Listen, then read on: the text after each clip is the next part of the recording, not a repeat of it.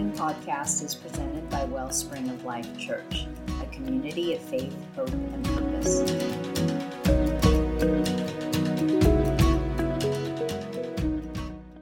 Good morning, everyone. Anybody here this morning with living faith? Is that being evidenced with abundant joy? Oh. Wait.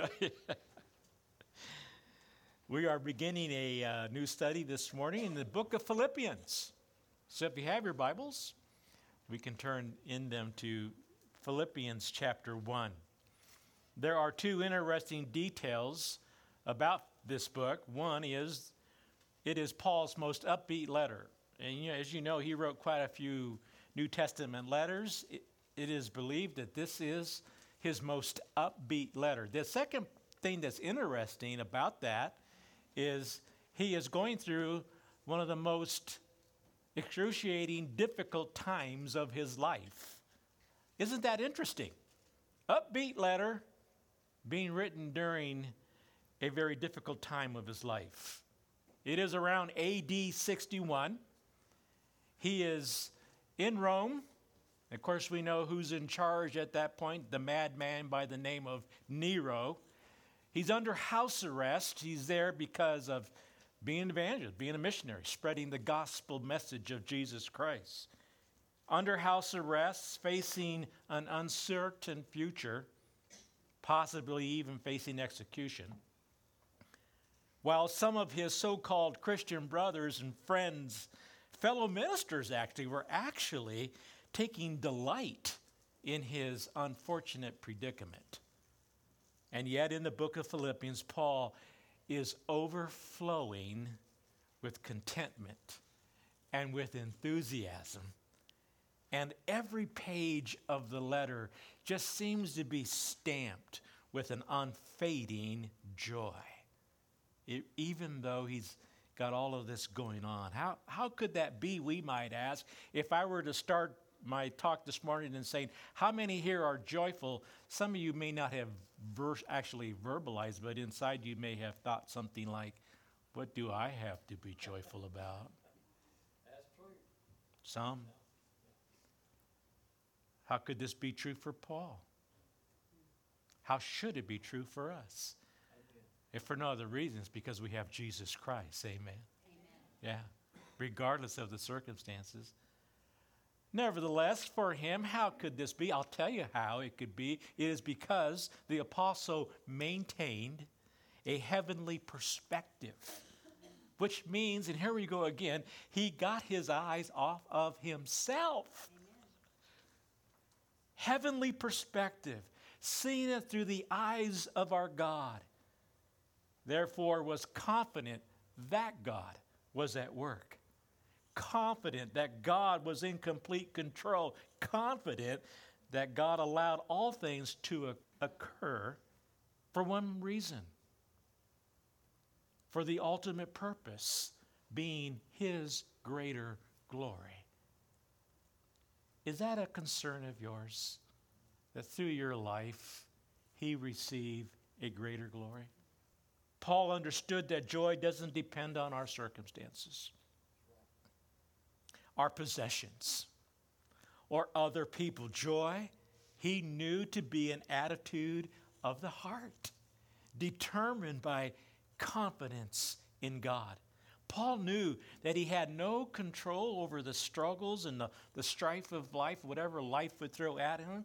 He just kept his eyes on God and made a choice after choice after choice, day after day after day, for all those years that he's being beat up and imprisoned for the sake of the gospel.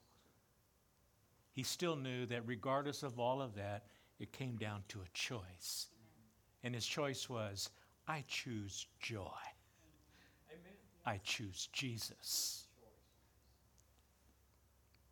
By yielding to the Spirit's work in his soul, Paul's trust and hope in God could guide him like an inner compass, keeping him on the divine charted course of joy. regardless of how strong the winds of adversity were blowing his way. This idea is creatively described for us in a poem that is called The Winds of Fate by Ella Wheeler Wilcox. One ship drives east and another drives west with the self-same winds that blow. 'Tis the set of the sails and not the gales that tells them the way to go. In a nutshell, that's the key to experiencing ongoing joy. No matter how hard the winds of adversity blow, we have a choice. We can choose despair, to gripe or complain, to be bummed out and bitter, or we can choose, like Paul, Jesus, which is choosing joy. Abraham Lincoln once said, most folks are about as happy as they make up their minds to be. A lot of truth in that statement, don't you think? Yeah. Because when it comes down to it, happiness or contentment or joy, whatever word you want to use, is a choice that we make. Oh, how we need to learn that. Yes. How we need to discover that. We need to know, like for Paul, it is a habit that we can develop. A habit that we must develop in our lives. Just as Paul did. You see, long-term contentment has nothing to do, as I've been saying, with circumstances of your life. That's what we've got to get over. We've got to get past that because we've allowed far too long all the stuff that goes on to control us. You've got to get over the fact that they have nothing to do with the circumstances, good or bad. But it has everything to do with your thoughts, your opinions, and your attitudes about the circumstances of your life, which are to be seen through a vibrant, ongoing relationship with Jesus Christ. Over the years, there have been countless studies, as you could imagine, on joy and contentment and happiness. A Stanford University study a few years back revealed that happy people and unhappy people tend to have similar life experiences. It's not that happy people experience one success after another and unhappy people experience one failure after another. They discovered their lives are pretty much the same with that, in that respect. The difference that they found?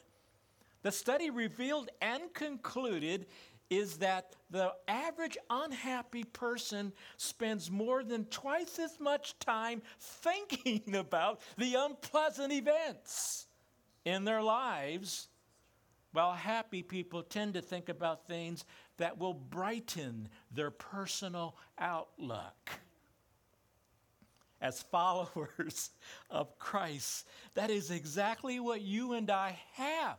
That which comes with being a follower of Jesus Christ. We have Jesus. What more reason do we have? Where else do we need to look to get a brighter outlook? Yes. Other than Jesus Christ. I think we would all agree that all of our habits are learned habits. Are we all agreed? Yes. Every single one of them. There's no one who knew this better than the Apostle Paul. Think about it. I mean, really, think about it. When he first comes on the scene in Acts chapter 8, he is a man that is full of rage and anger, right? It's like he is completely living on the negative side of life with an attitude to match, breathing threats, ready to throw somebody in jail. But then he encountered Jesus. Please don't let that go right on over. Just don't sit there and say, oh, I'm so glad for Paul. I'm talking to you. Amen. I'm talking to you in terms of, have you encountered Jesus? You see, for Paul, when he did encounter Jesus, it's like the flip got switched. It's like he was given a whole new default setting. Is that what people are saying of you and me?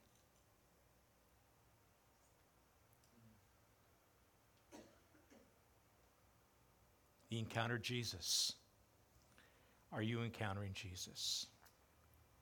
Through Christ, he learned and developed a whole new habit, a whole new way to live. That habit was the habit of joy.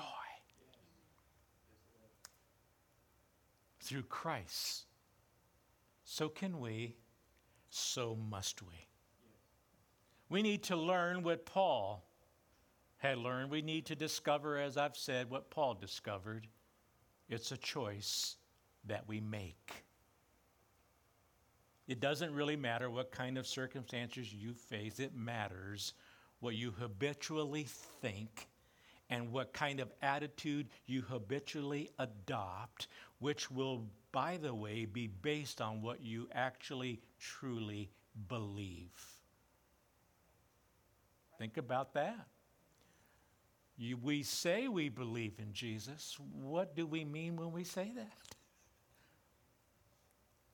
And is that belief transforming our lives and changing us and helping us to choose Jesus, to choose joy, rather than falling into and being succumbed to whatever the circumstance might be? Yes.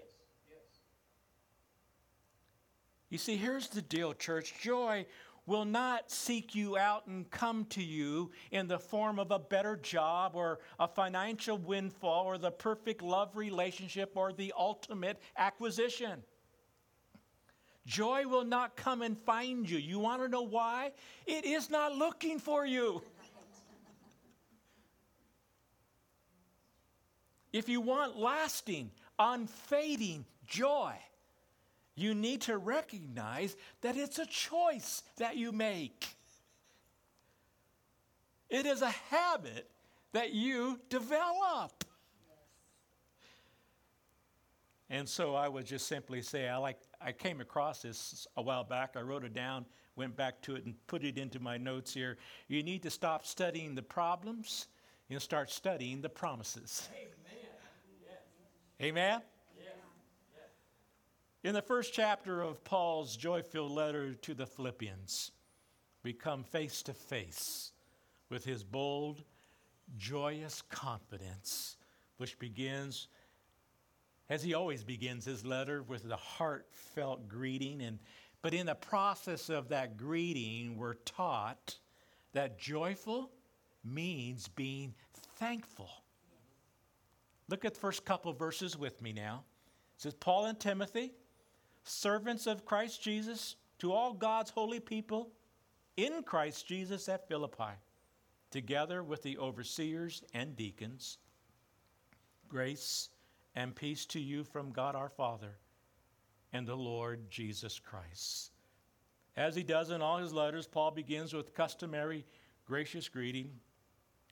Just try to picture with me, try to image in your mind that a letter initially being delivered to the people of Philippi. We learn in chapter 2 of Philippians that it's being brought to them by a gentleman by the name of Epaphroditus.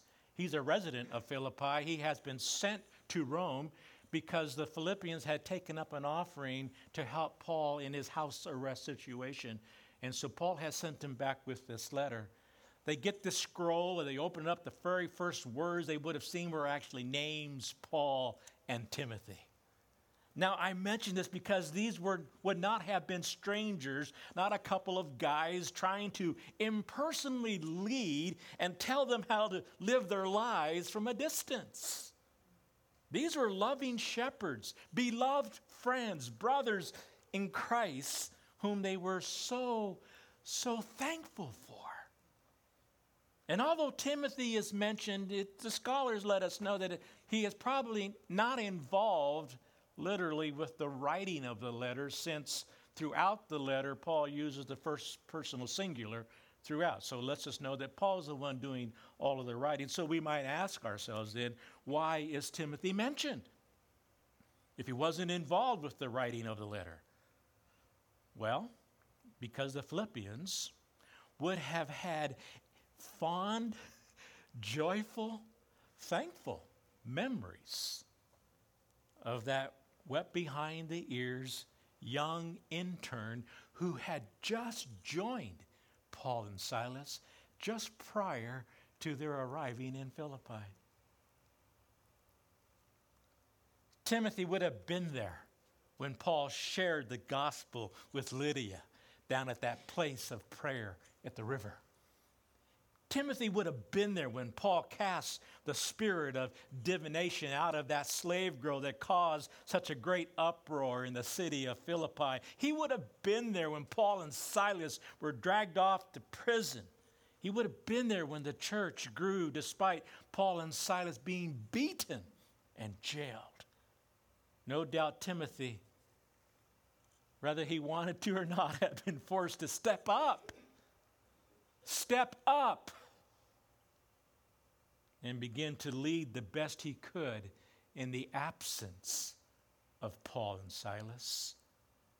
Now, over a decade later, Timothy is still at Paul's side. Don't you love that? Still there, kindred spirit of proven worth, as Paul will say himself later in this letter.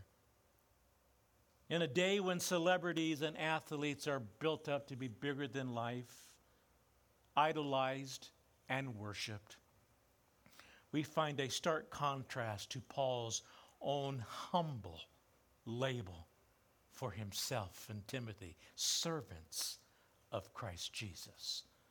Another term in other translations will choose the word slaves for Christ Jesus. It's the same word. Paul uses that Greek word, doulos, that gets translated servant or slave. The word means one who serves another to the disregard of his own interests.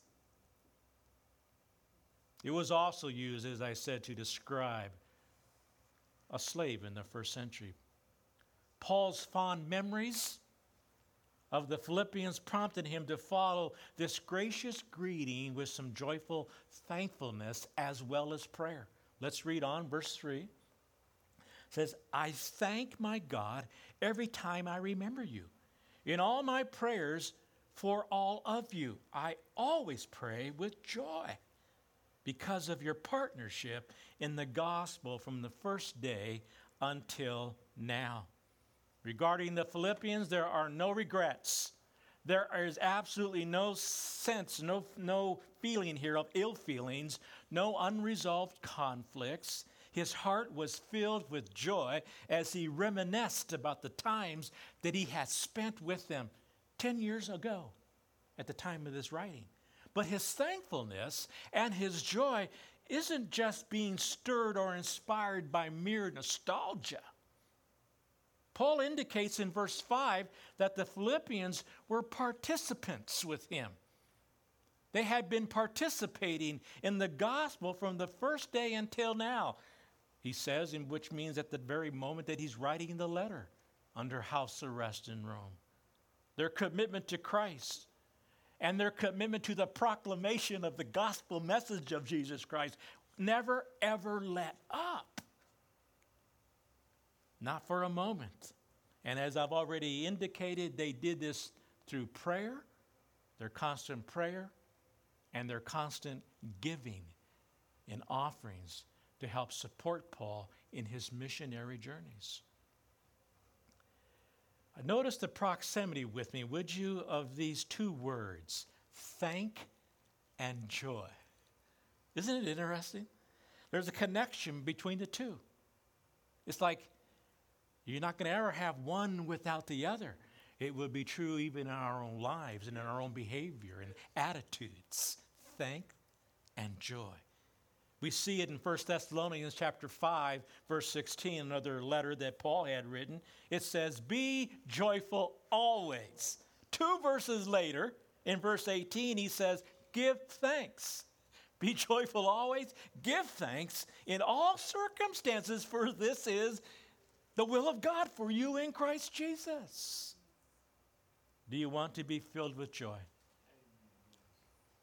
Do you want to be filled with joy?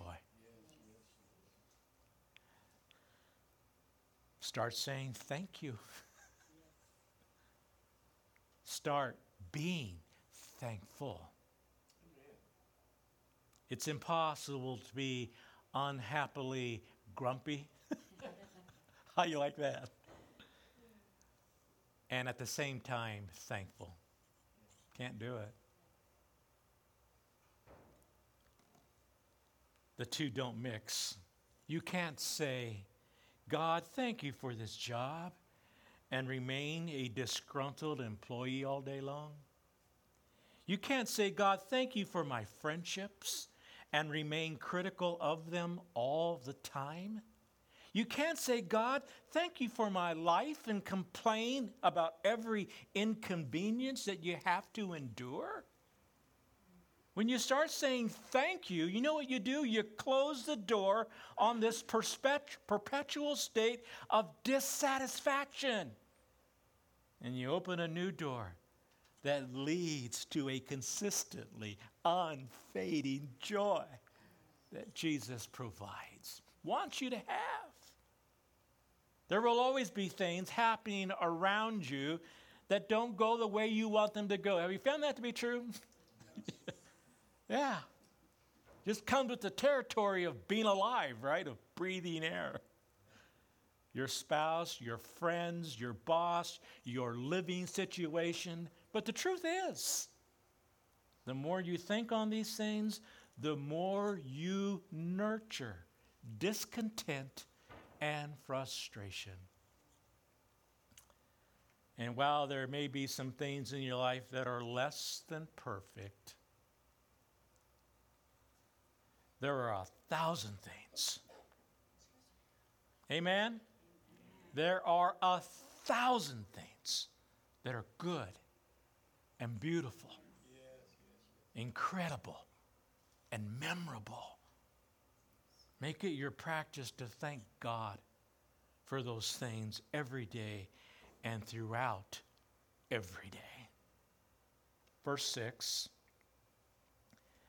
Being confident of this, that he who began a good work in you will carry it on to completion until the day of Christ Jesus. Now that is an amazing promise. Don't you agree? An amazing promise. Because of the Philippians' past perseverance and present involvement and passion, Paul was confident in their future faithfulness. He had no doubt that God was at work in Philippi, that he had plans for that church, and that he was in control and would see them through to the very end. The Greek word that is translated as completion in verse 6 is a word which means to bring about a result according to plan or objective. The Message puts verse 6 like this: there has never been the slightest doubt in my mind that God, who started this great work in you, would keep at it and bring it to, I love this, bring it to a flourishing finish. Isn't that good? On the very day that Christ Jesus returns. God had begun the work of spiritual growth, of ministry participation, and of faithful Christian witness among these believers in Philippi. And he would stay at it until either he had called them home individually, or as Paul is saying here and pointing toward, or until Jesus Christ returned. Took his entire church home to be with him forever. Verse 7 and 8 now. It is right for me, Paul says, to feel this way about all of you, since I have you in my heart. Don't you just love that terminology? Since I have you in my heart. And whether I am in chains or defending and confirming the gospel, all of you sharing God's grace with me. God can testify how I long for all of you with the affection of Christ Jesus. Far from being a cold, let's get her done kind of apostle, Paul didn't hesitate to share his deep, heartfelt emotions. The Philippians always held a special place in his heart. G. Walter Hansen provides clarity and understanding to the meaning of this phrase. He says, when Paul tells his friends that he has them in his heart, he is expressing more than a sentimental feeling. He is stating the commitment of his heart to give his life, for his friends. He says in verse 8, with the affections of Christ Jesus, to give his life for his friends. Their commitment to him through thick and thin, and their participation in the gospel ministry only served to strengthen his own heartfelt commitment to them. They were more than friends. They were lifelong partners in Christ Jesus. Because of this, Paul longed for them. And I want you to see this, not just a few of them, not just a couple of his favorites.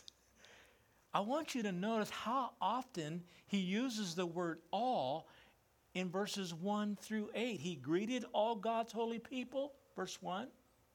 He prayed for all of them, verse 4. He felt strongly about them all in verse 7. They were all fellow partakers of grace, also in verse 7. He affectionately longed for them all in verse 8. From the family of Lydia to the Roman jailer's household. Yes.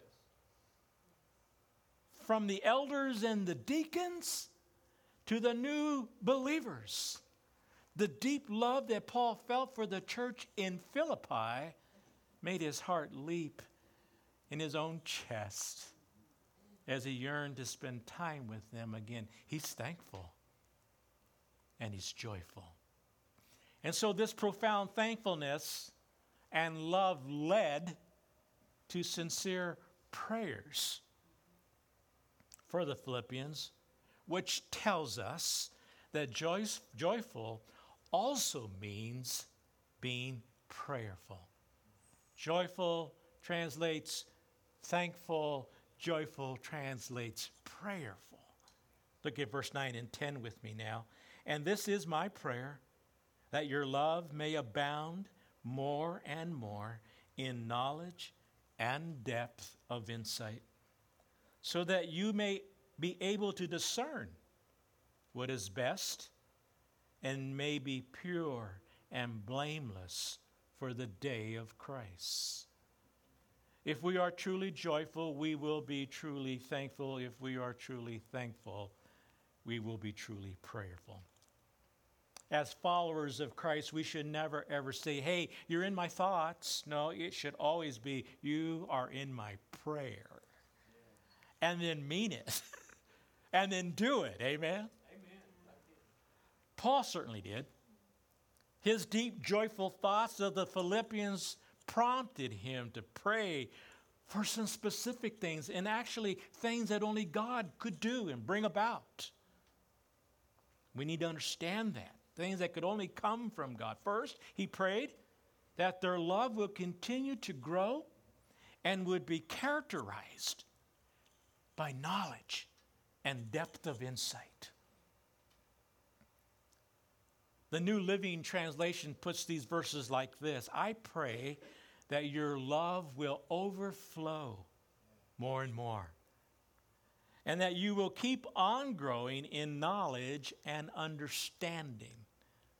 For I want you to understand what really matters, so that you may live pure and blameless lives until the day of Christ's return. Paul isn't telling the Philippians to let their love blind them to truth and righteousness, so they end up overlooking sin and compromising holiness. Someone was in a conversation the other day, and they were discussing about kind of letting their guard down and letting, some certain things that otherwise they would not have allowed to happen because of they wanted to such and such, and how they wanted it to go. And so somebody else says, well, we are supposed to love others. Wherever does the Bible indicate that love is to overlook and compromise with the holiness and the righteousness of Jesus Christ? Amen.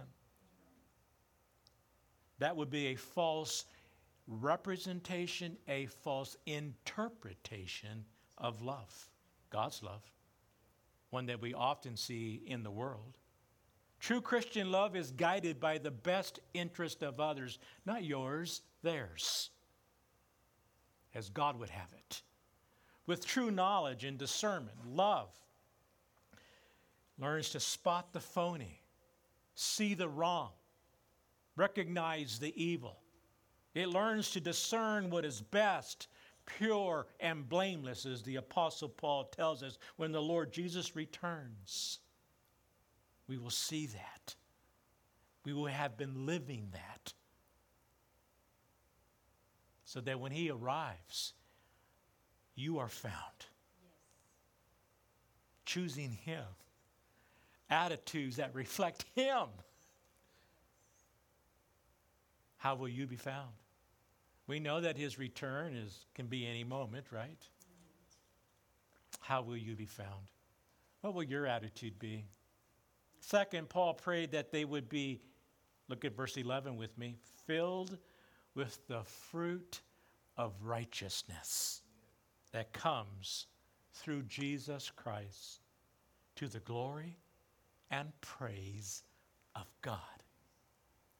Paul is referring to the righteousness of Christ, of course, working in us by the indwelling Holy Spirit to produce spiritual fruit in our lives.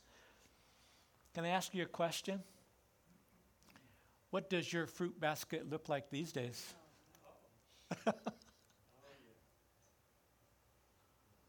Empty? Sparse? Are there some items in there that maybe are rotting and decaying? Or is it brimming with good, healthy fruit of righteousness? The result of such good fruit, good deeds, empowered by God, the writer tells us here, will be the glory and praise of God. I hope it would be my prayer that is actually something that you are concerned about. Is your life for and being for the praise and glory of our God? Or are you having a difficult time getting your eyes off of you? Difficult time allowing yourself to get in the way. Jesus basically said the very same thing essentially in Matthew chapter 5, verse 16. Let your light shine before others, that they may see your good deeds and what? And glorify your Father in heaven. The second verse of Ella Wheeler Wilcox's poem, The Winds of Fate, that I shared earlier, provides yet another reminder about setting our sails for joy. Like the winds of the sea are the winds of fate as we voyage along through life. 'Tis the set of the soul that decides its goal, and not the calm or the strife. While I don't put a whole lot of stock in fate, I do believe that apart from a confidence in the providence, a confidence in the providence and care of our God, the winds of strife can easily capsize our lives and leave our souls drowning in despair. And this is why we must set the course of our lives, church, on the reality of a living faith that flows into abundant joy found only in Christ Jesus, our sovereign Lord. Amen? Yeah. May it be so in our hearts and in our lives for the rest of our days. Are you on board? Good. Father, we just come before you, and maybe in some cases it needs to be with repentant hearts, as we've had to have been honest with ourselves, as your Holy Spirit has come and shined its light on some areas in our minds, in our hearts, in our lives, that has indicated that perhaps we have allowed our life situations, the circumstances that have been less than perfect in our lives, to overtake us, to rule us, to overcome. That is not your plan for us, Lord. We have learned and we've been reminded today from the Apostle Paul, a new habit can be developed. An old one cast off, a new one embrace, the habit of joy. The habit of an attitude that says, doesn't matter what's going on in my life, good or bad, I choose Jesus, and therefore I choose joy.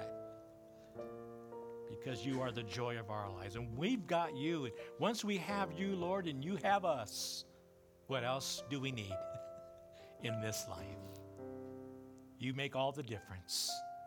May that be the case for every single one of us. May we do business with you as we sing this last song and go and receive our elements of communion.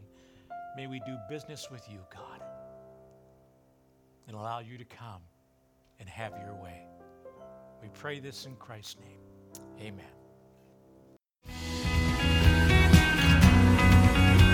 Thank you for listening to this message by Wellspring of Life Church in Western Colorado. If you'd like to learn more about our community, please visit wellspringoflifechurch.com. So I will lift up